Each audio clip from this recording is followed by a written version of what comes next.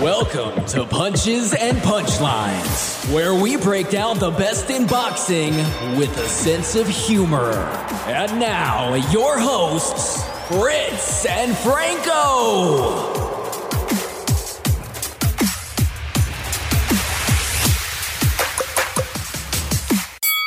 Welcome back, everyone, to this week's edition of Punches and Punchlines. Thank you sincerely for joining us again. We certainly appreciate it. There was a very fun weekend of boxing. Saturday, I actually had to set my alarm on Saturday morning. And like a kid on Christmas, I woke up before that alarm even went off, Franco. It was set for a 7 o'clock start time here in Chicago.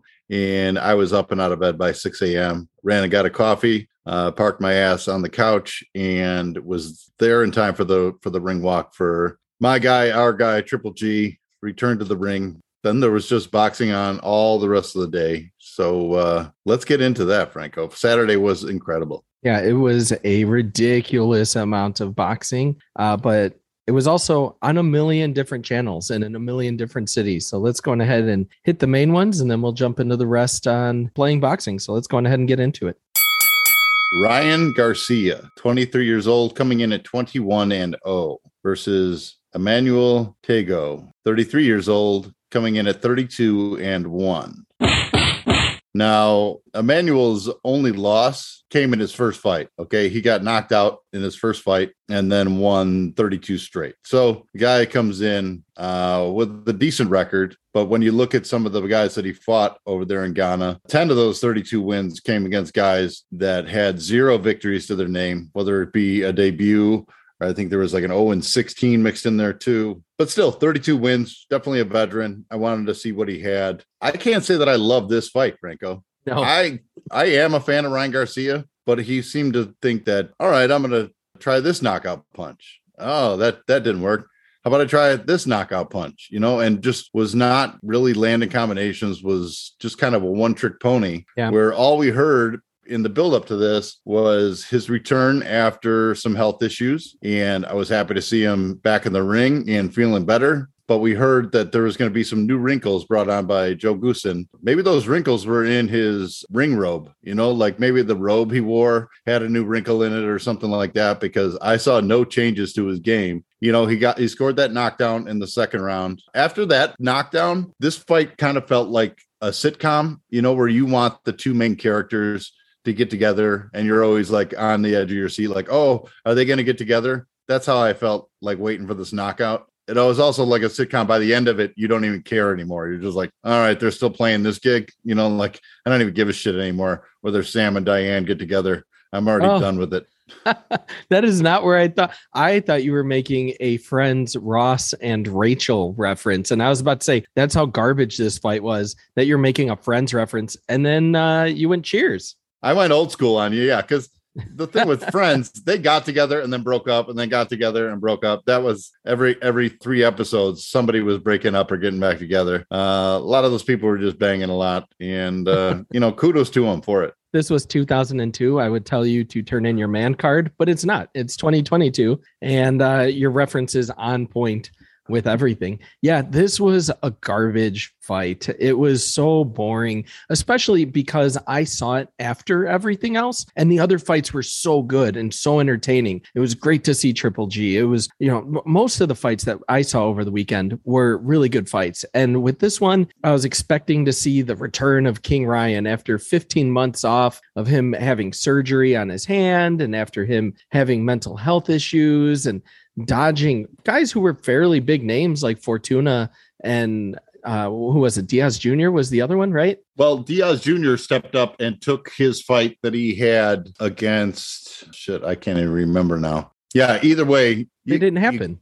If your health's not right, you can't get in the ring. You know what I mean? This was when he thought he was ready to come back. So I'm happy that, he took his time and made it back. He's 23. There's not a huge rush. Yeah.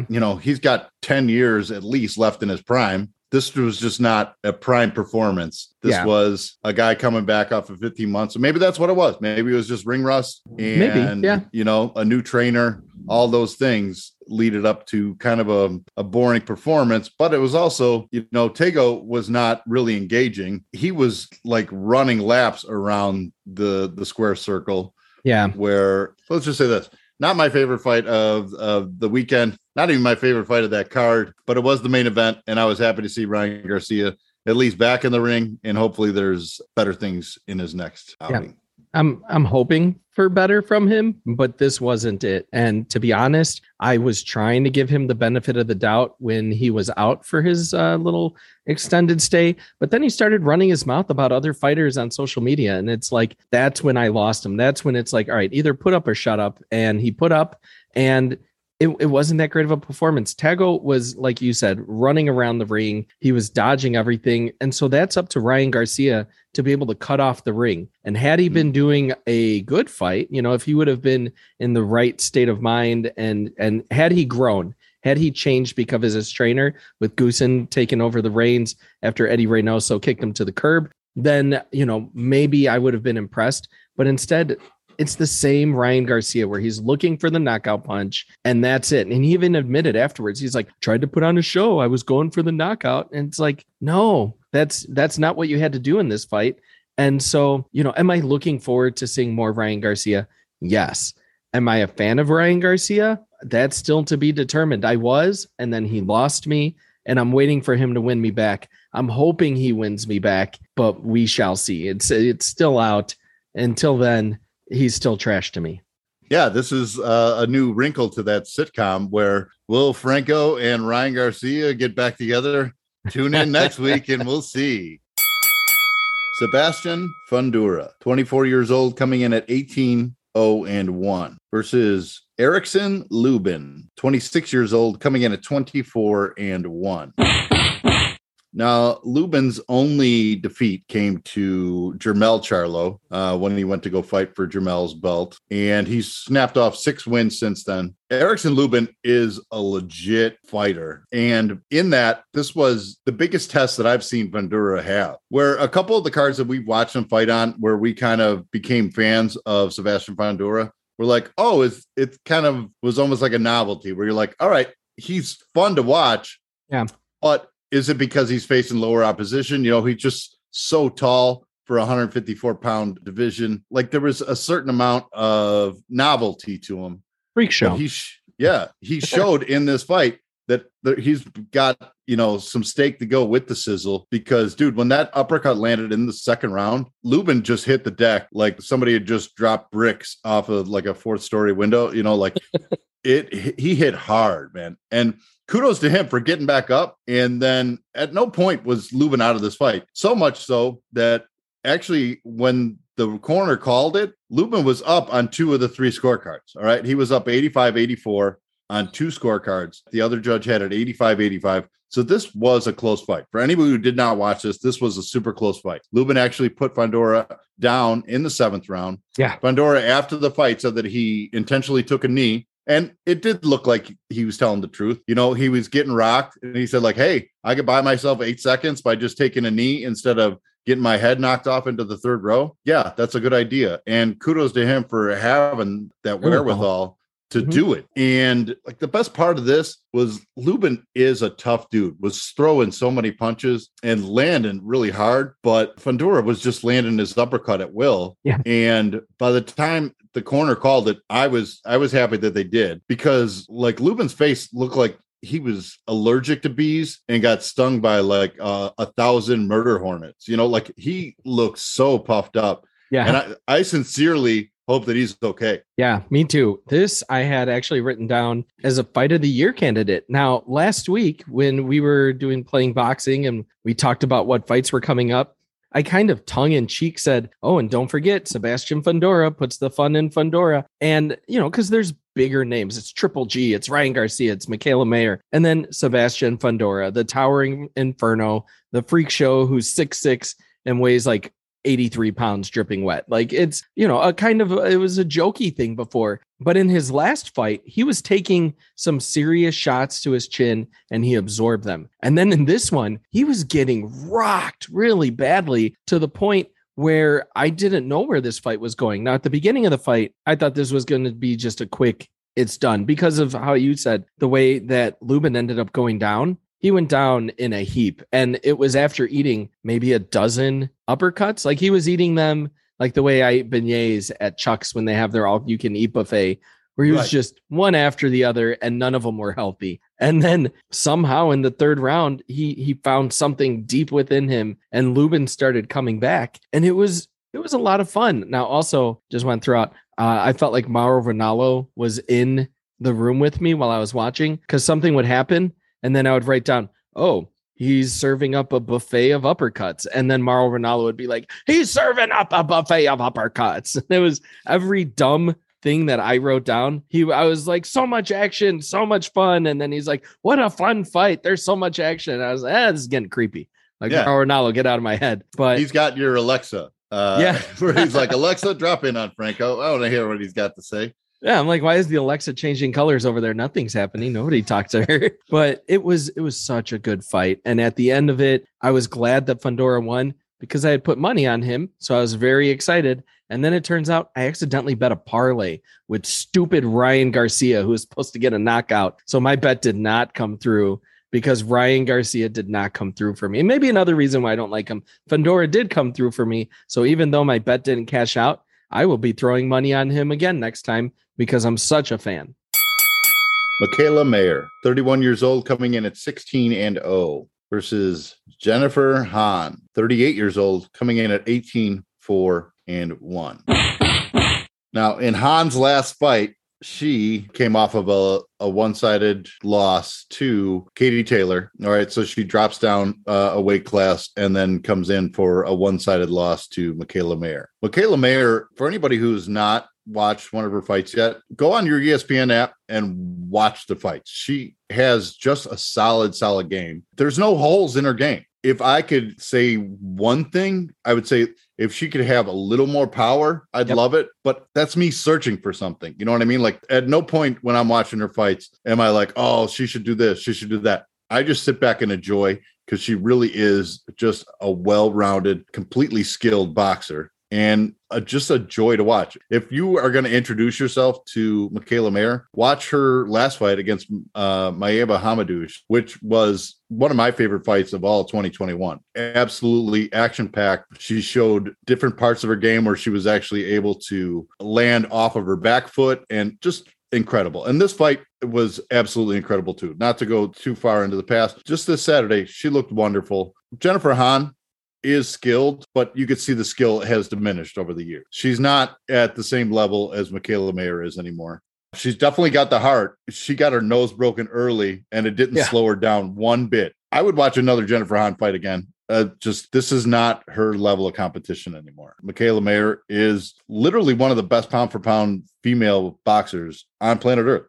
There's just no other way to put it. Yeah. And, I will say Jennifer Han, one of the strongest chins I've seen, because after, I think it was when she got her nose broken. What was that? Was that the third round? Yeah, I want to say the fourth. Yeah. All of a sudden she had a blood mustache going across her face, where at first it's like, haha, she has a mustache. And it's like, oh God, she has blood splattered all over her face. Please, somebody clean this up. My mom and I want to say my wife were in the room when this fight was going on. And actually it was my mom who said, she goes, is AIDS not a thing anymore? Don't they just wipe up the blood? Why aren't they stopping it to clean? I'm like, no, you have to wait for the round to end, Mom. She's like, somebody really needs to wipe that blood off of her face. There's diseases out there, I'm like, no, that's not how boxing works, Mom. But she wasn't getting knocked down. And it looked like at any point, Mikaela Mayer was going to get at least the knockdown. And then it wasn't happening.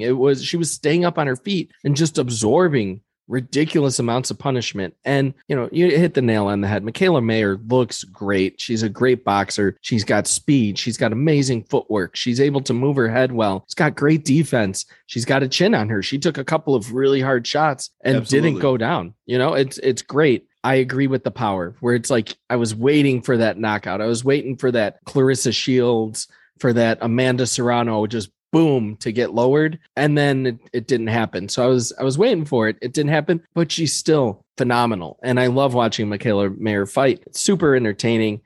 Jennifer Han, I think she's a good person for up and coming people to just put her out there and for them to prove their mettle, to prove what they've got, because they're not going to knock her out easily. So yeah, I'd love to see her go out there again.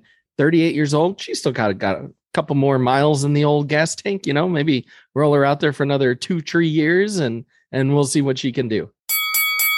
Gennadiy Golovkin, 40 years old, coming in at 41-1-1 versus Ryota Murata, 36 years old, coming in at 16-2.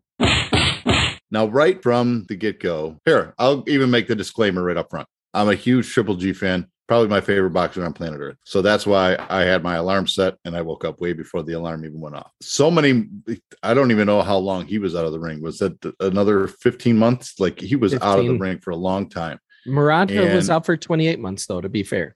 Yeah. And I was not sure how either one of these dudes would look, because the last I had seen Murata was when he got his belt back from Rob Brandt. So, I mean, I've seen Murata at his best, and I'd say this in rounds like 3 and 4, he was at his best. I thought Triple G in the first round came out and, set a good pace, was working his jab. It looked like the Triple G we're used to seeing, where he was on his front foot and he was moving forward and just trying to set the pace. But Murata was not having that. Whether it be the third or the fourth, Murata was coming forward and giving it his best shot. Just turned out to not be enough, because even though the rounds that I gave to Murata, I wouldn't say that he blew Triple G out. He just did better in that round, where Triple G was still landing some incredible shots, where I was like, all right, you might not have won this round, but he's still going to feel that in the next couple rounds. So then I'd say from like the 6th round on, I think on my scorecard, I gave it 3-4-5 to Murata. And then in that 6th, when Murata got his mouthpiece knocked out. Yeah. That was the beginning of the end. Like, sure, it's easy to say that now that we watched it end a few rounds later, but it really, his output went down after that shot to the face. His defense started lacking, and Triple G just started to tee off on him. It was a wonderful welcome back for one of boxing's best. I was all ready to complain about the early start time, because it was crazy early, and I was laying in bed. Then I woke up, cats were already pestering me. I had to come down and feed them. And then it came back to me. Oh my God, the fight is on, and I'm up early enough, even though it's a Saturday morning. So I got all excited, and it felt very much like being a little kid on Saturday morning, and like Smurfs and gummy bears and all of that stuff is coming on. And I rushed to the TV and I turned it on to see if I had missed it, and I hadn't. And I was so excited. And it was a great fight. It was a lot more entertaining than I thought it was going to be. I thought that we were going to see, primetime Triple G just murder Murata. And while he's still the Triple G, he's still the big drama show. It took him a little bit to get there. And in those 3rd, 4th, 5th rounds, especially in the 3rd, there was one body shot that Triple G took a shot to the side, and you saw him visibly wince, where he was like, "Ooh, no me gusta," even though he's not Mexican, but he was like, "Ooh, no me gusta." And he made that like face and everything, like he just sucked on a lemon. And at first I was like, oh, he hurt him. And then I was like, oh no, he knocked the wind out of him. Like he just wasn't breathing for a little bit there. And when the round finally ended and he got back to his corner, Triple G sits down on the stool, and you just heard like him taking the big deep breath in. It was like, holy cow, he's like legit hurt. Are we going to see the death of Superman here? And then we didn't. Like Superman came back, just like in the comics, Superman died, had a funeral, was buried. And they're like, oh no, he just took a break between heartbeats for like a year or whatever it was. And then he came back to life. Same thing happened here. Triple G stopped breathing for about 15 minutes and then took a breath. And he's like, oh, that's right. The big drama show. Here we go. And then just proceeded to beat the piss out of poor Murata, launched the mouthpiece out, broke his nose, just slowly broke him down and demolished him. And then he won. It was the Triple G of old. Yeah, this fight, as a big Triple G fan, I'd say this fight was as satisfying as like going out, and when you order your steak, it's also brought to you exactly how you envisioned it. When you said like medium, or medium rare, like it came out with the exact amount of pink that you wanted on it, not a 1% more, not 1% less. Like it was the perfect steak, but like your sides were cold and old, like you just had like old sides that they're like, oh, did you just give me baked beans at a steakhouse? Like they're still in the can. Okay. Like, I mean, it felt like really, really great. But then also, as much as a fan as I am, I could still see that there is some chinks in the armor. I still loved it. I'm not even going to focus on what his next fight's supposed to be. I would love to see him just stay at 160, but that's a topic for another day. I will get into the next fight. He's supposed to fight Canelo, and I can't see that going well for Triple G. Maybe he was playing possum. Maybe it was all the big drama show, and he was like, "Oh no, I'm gonna beat him, but I'm gonna make it look like I was hurt in the middle." So we shall see. But I still do love Triple G, same as you. I just think that this is it. Like we're getting set up for him to just get sacrificed at the altar. And I don't even want to see it. I don't know. Maybe, we'll get into that. We'll cross that bridge when it comes time. Who knows? Maybe Canelo doesn't even win his next fight, God forbid, knock on wood, but we shall see. But Triple G, yeah, my baked potato definitely still had some dirt on it. There's even a chunk of a worm. They could have at least rinsed it off, but the steak was wonderful. And I'm just going to focus on that for now. They say you can't play boxing, and we prove them wrong every week. Here's what happened this weekend. We had a big party where it was going to be all boxing on a bunch of different screens, and Franco didn't show up. So Franco's a jerk. We don't know. Nobody likes him. I watch these fights with a crowd, but I gotta have my sounding board next to me when I'm watching fights. And Franco wasn't there. He called in sick. Yeah, I was puking. Nobody wants puking, Franco. Well, you made more room for beer. You should have came on over, had some drinks, and made it better. I don't know how much of the undercard you watched. You mentioned one of the parlays that you watched. I parlayed Gabe Rosado. So that was my big disappointment. Gabe Rosado fought Shane Mosley Jr. And here's what I'll say. I've never seen Mosley Jr. look that good, and he did look good. Yeah, they need to test that man. Something was different. I see. I'm not going to say anything like that. I'm just saying he looked wonderful that night. And Gabe Rosado, the worst I've seen him fight. Well, outside of the Daniel Jacobs fight where they bored everybody to death. I'm pretty sure that there's a body count from people watching the Jacobs Rosado fight and literally getting bored to death. Yeah. Kudos to Shane Mosley for fucking up my parlay and, proving me wrong there. I thought Marlene Esparza looked very average in her title defense, where it was super close. She kept her belt, but I think if she wants to keep her belt much longer, she's going to need to work a little harder because it was not her best performance. It was a good fight. There was plenty of action throughout that fight, but it was not Marlene's best performance. Where I will say I was introduced to a new boxer this weekend. She made her pro debut, Virginia Fuchs. She went by Ginny in the ring, but her name is Virginia, Fuchs. Always got to make sure that you print that one out clearly. She was fantastic, Franco. If you go on your ESPN app, if you didn't watch her fight, she was making her pro debut against a woman that had a couple wins under her belt, but the wins she had were not against Ginny's level of competition. She, I guess, went to the Olympics. I don't know her record over there because I don't really follow Olympic boxing, but she looked goddamn impressive in her pro debut. So if you didn't see Virginia, check her out. I was actually a fan of the Tony Harrison versus Sergio Garcia fight. I don't know if you caught that one at all on Showtime, but Garcia, Spanish, got his ass beat, Fritz. It was great. It was it's always wonderful to see the home country, the colonizer country, get destroyed. I'm always a fan of seeing Spanish people get beat up and it went the distance. That was the best part. So you get to see him get beat up for a long period of time, like a good half hour of him just getting his face smashed in. So that was a wonderful fight to catch. I didn't see that, but I did watch both the Maloney brothers fight on the ESPN card.